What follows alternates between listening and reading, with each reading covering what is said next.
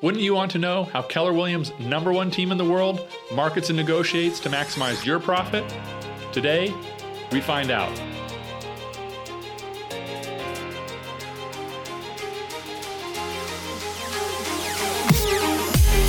Whether you're buying your dream property or selling $1 million home, why not get the highest price and the best advice? This is Luxury Real Estate Talk, the art and business of buying and selling high-end homes with stories and insider knowledge from top luxury agents nationwide and around the globe. Here's our host, Rob Jensen. I'm here today with Bob, president and broker of the Bob Lucido team of Keller Williams Integrity in Maryland. The Lucido team is the #1 Keller Williams team in the world, and Bob is ranked as a top 5 agent in the world. Welcome to the show, Bob. Thank you very much, Rob. Glad to be here. Great. Looking forward to chatting with you. I know you've got a lot of expertise, and I'm going to try and get as much out of you as I can in this next 25 minutes or so. Okay. So to jump right into it, how do you market and negotiate real estate to maximize profit? We have the pleasure of working together, Rob, with sellers and buyers. Let me address, if I can, sellers first. Sellers, when they want to maximize the sale of their property, I encourage them to do a couple things. Number one, be very careful who you hire to be your realtor. It's like picking a great doctor or a great attorney. It can make or break your results. Number two, when you go on the market, we have 4 steps to getting your house sold for top dollar. Number one, price it right. Don't price it high. Don't price it high. Leave room for negotiation. Price it right. Not low, but not high. You want to create an auction-like environment. I don't want you to do an auction, but I want you to create an environment of an auction. We have a program we have called the Lucido Listing Blitz. We essentially sell most of our houses in 5 days. What I mean by that is we do a lot of pre-marketing after we've priced it right. We go on the market on Thursdays. We don't sign any offers until after the open house on Sunday. So we create lots of activity, lots of traffic, and traffic creates energy, and fear of loss increases motivation. So let me back up the 4 steps to getting top dollars. Price it right. Number 2, be the best home on the block. Make your house look awesome. We have professional stagers on our team that are employees, and we go in and help people make their houses look awesome. Number 3, hire a team that will market your house aggressively. Just don't hire somebody who's going to put it in the MLS. They have to have a very comprehensive marketing plan to get exposure, to get traffic to your property, so you can create that auction-like environment. And the 4th thing is hire a highly skilled negotiator. It's not just a matter of just picking a realtor out of a newspaper. You want to make sure that you pick a highly skilled negotiator that can help you maximize your profits and guide you through this entire process. So critiquing and interviewing several realtors to make sure you have the best is critically important. So for a seller, that's how you maximize your value, is by doing those 4 things. Got it. And to just go back and revisit a little bit more of the auction-like environment, I'm assuming that's under your marketing plan, of course. So you list it, you like to go live on Thursday. Now tell me a little bit what goes into your pre-marketing. We do coming soon, which is that in our market, you're allowed to do it for 3 weeks prior to going live. So we post a sign early.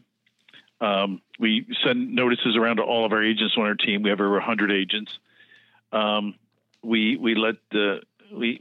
interact with other realtors and let them know that this property is coming on the market. And it's in coming soon status. So all the realtors see it on the MLS, but it can't be shown. So it's a teaser to the marketplace. So we do a lot of pre-marketing, a lot of pre-promotion.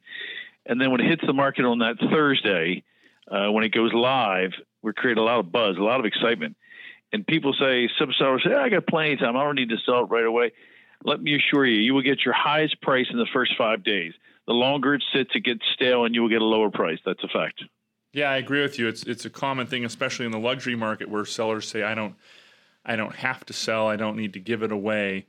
And I agree with you where the point is it's great they can afford to not sell, but being able to hold on isn't going to help them unless they're going to wait another year or 2 and wait for the market to potentially go up. Well, I have advice to your sellers. Number 1, some people say, well, I don't have to sell. Well, great. And not many people have to sell, but you want to sell, and it's a prudent time to sell. Inventory levels are tight and rates are going higher. So what are you waiting for? Rates to go higher or inventory levels to decrease and more capacity come on the market. This is an opportune time for somebody to put their house on the market now and get the highest price possible. I agree. So How does a home seller know who's highly skilled? How do they pick right? Well, one, they need to interview. Number two, look at their Zillow reviews. Number three, call some of their references. Number four, look at their past successes in your neighborhood, in your area, and what have they sold. And look at their presentation when they meet you. Are they professional? Are they thorough? Did they come prepared? And you have to discern for yourself whether or not who's the best candidate that you want to sell your house for the highest price. But a lot of it will be their credentials and their past successes. And Google the candidate to make sure it's somebody that's worthy of your business. Got it. I love it. And when it comes to pricing a home right, do you have any other tips or advice? Do you advise sellers to get an appraisal? Do you have any other? No, do not get an appraisal. One, it's going to cost you about $500. Number two, the realtor should be as good as the appraiser.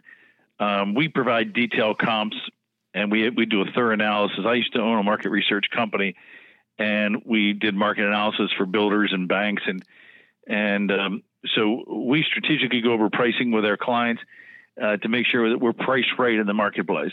I'd rather be a little bit low than a little bit high.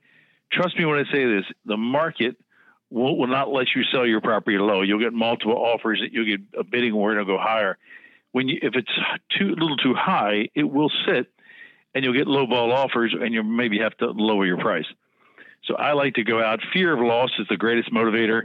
I like to get a lot of people interested. A lot of people say, well, if I price it at $500 and that's really what it's worth, I might get a lower offer. Well, if you do, you can always counter it. You don't have to accept the lower offer. But you want people and energy in your house. That creates the excitement. For you to wait and wait and wait, it's going to get stale, and nobody on the 30th or 60th day is going to come by and say, let me give you full price. It's kind of like those, the bread or the cakes at the bakery. After a few days, they don't go up in price; they go down. Exactly, not nearly so tasty. So let's just say you have one of your kickoff open house weekends, and generally that works. Like you said, you'd usually sell your homes within 5 days, so it's going to be that first week it hits the market. I'm assuming you have the open house Sunday. Do you then present and respond to offers on Monday, or does you sometimes wait till Tuesday to give time for more offers to trickle in, or what's your time? No, I'm sending offers as I get them, but Sunday night we try to make our decision Sunday night and sign Sunday night or Monday. The longer you wait, some offers will start backing down and canceling because they don't want to lose their second choice and they don't want to feel like they're played. So we let people know we're going to decide after the open house. We use the open houses as the benchmark and the deadline for, get your offers in. And we try to get multiple offers and ask for best and finals. And again, that creates urgency, and we try to get it wrapped up Sunday night. Monday at the latest. If it lingers, then they're thinking you're playing them, or they'll start looking at option 2. So there's a whole strategy behind this. And a lot of times I encourage my sellers, don't take that first offer. Like if it's on a Friday or Saturday, let's wait till after the open house. Some people say, well, open houses don't sell houses. Well, sometimes they do, sometimes they don't. But if I'm a buyer and I'm looking at your house, I see 20 cars out there. I'm like, wow, man, I better up my offer. Look at all the people there. Absolutely. And I think the strategy behind that open house, which is you're driving all those actual showings that are coming with an agent, and it's not just maybe your regular open house traffic that can still sell homes, but it's very targeted. These are the actual buyers, and you're forcing them to see, like you said, other people, other demand, interest, that buzz that causes them to fear loss. Not only that, but neighbors will come by. Some of them will have, I've actually had neighbors buy the house and we put their house on the market because they wanted a better house, or they're looking for their friends, or if they just want to browse, that's fine. They look like buyers. So the real buyer going through the house will see more people. And if they're really nice people and the potential buyer's there, I'll introduce them and let them talk and have them experience what it's like to live in the neighborhood and talk to one of the neighbors firsthand. If I know it's going to be a good experience, be careful matching people like that. And you got an angry neighbor or somebody that's got some issues. So let's just say worst case scenario, it doesn't sell that opening weekend. Do you still like to continue to do open houses or try and drive traffic through opens, or is it just kind of a case-by-case basis after that? No, then we rely on our normal marketing to bring in general traffic during the week. I call my sellers every week and update them on what's going on in the marketplace. Normally, I don't do another open house till the end of the first 30 days, and sometimes we'll do a price adjustment, and I'll tie that in another open house to a price adjustment. I like to get a double whammy and a double impact. Sometimes we've lowered prices one time. By the way, if you ever do a price reduction, you only want to do it one time. If you're at 500, don't go to 490, then 485. Go from 500 to where you need to be. Maybe it's 475. But I use those price reductions and the open house together simultaneously creates an incredible impact. Because normally the second open house is not as strong as the first open house.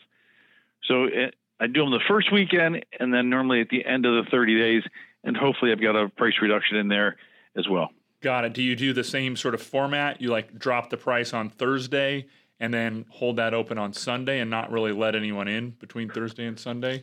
Oh, no, let me clarify this. Number one, if we do a price reduction, I want to do it right away because I want that to get out there. Number two, we're doing showings Thursday, Friday, Saturday, Sunday.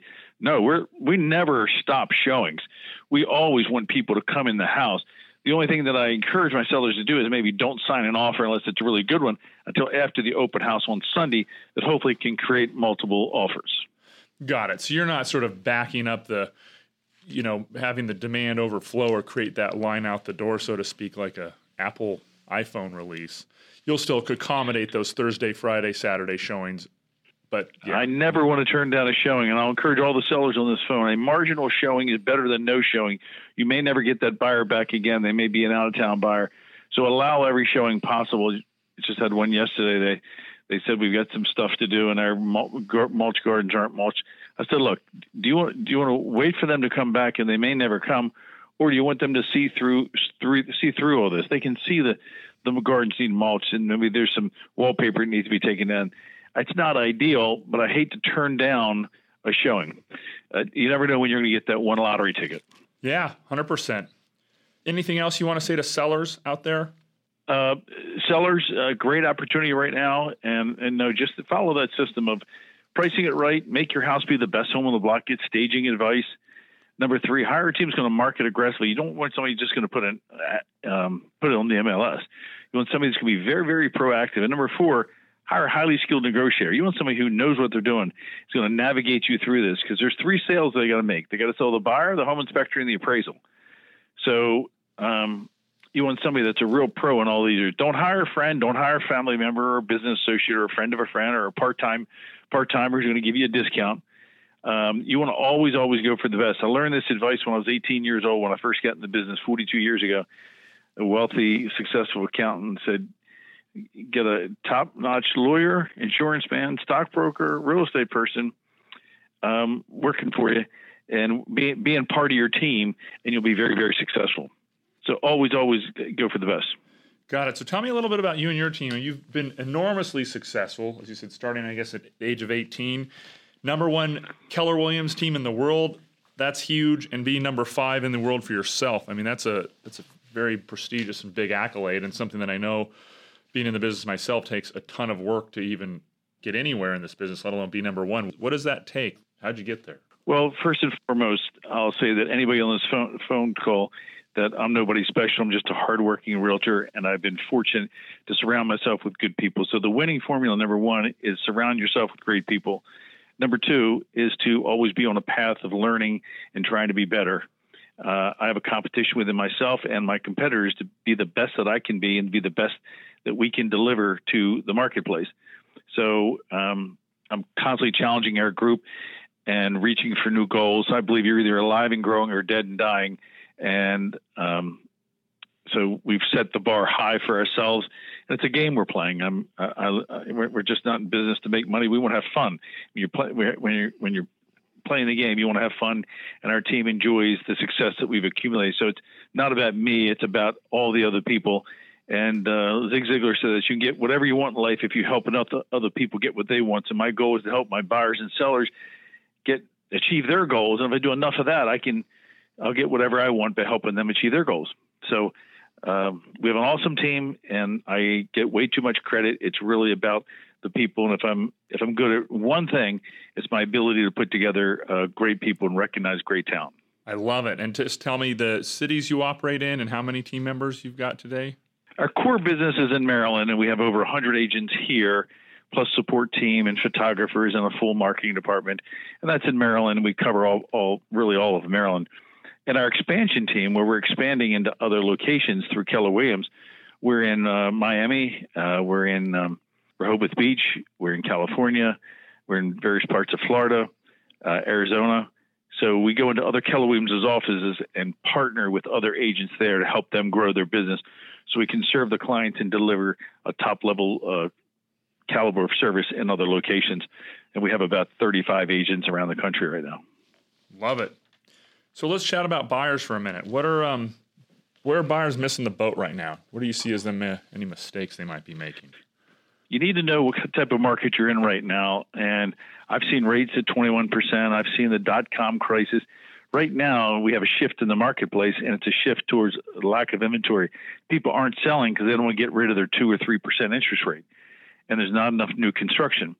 So the shift right now is not enough inventory, making sure you don't overpay, but make sure you do get the house that you want. So right now, my advice to buyers is, one, make sure you have a very aggressive and passionate agent working together with you who can help you get your offer accepted. Very, very important, because a lot of times you might be writing offers on several properties. If you don't get them, it's very disheartening. So number one, be prepared with a lender approval letter. Number two, go in with a strong deposit. 3, limit your contingencies. Number 4, send a letter, maybe a picture of your family so that they know who they're buying from. Try to personalize a little bit. Ask the other agent, what's important to this seller? What are they looking for? And it might not be about price. It might be about settlement or renting back for 3 or 4 months or something. Try to appeal to what they really want, and then package your offer around that.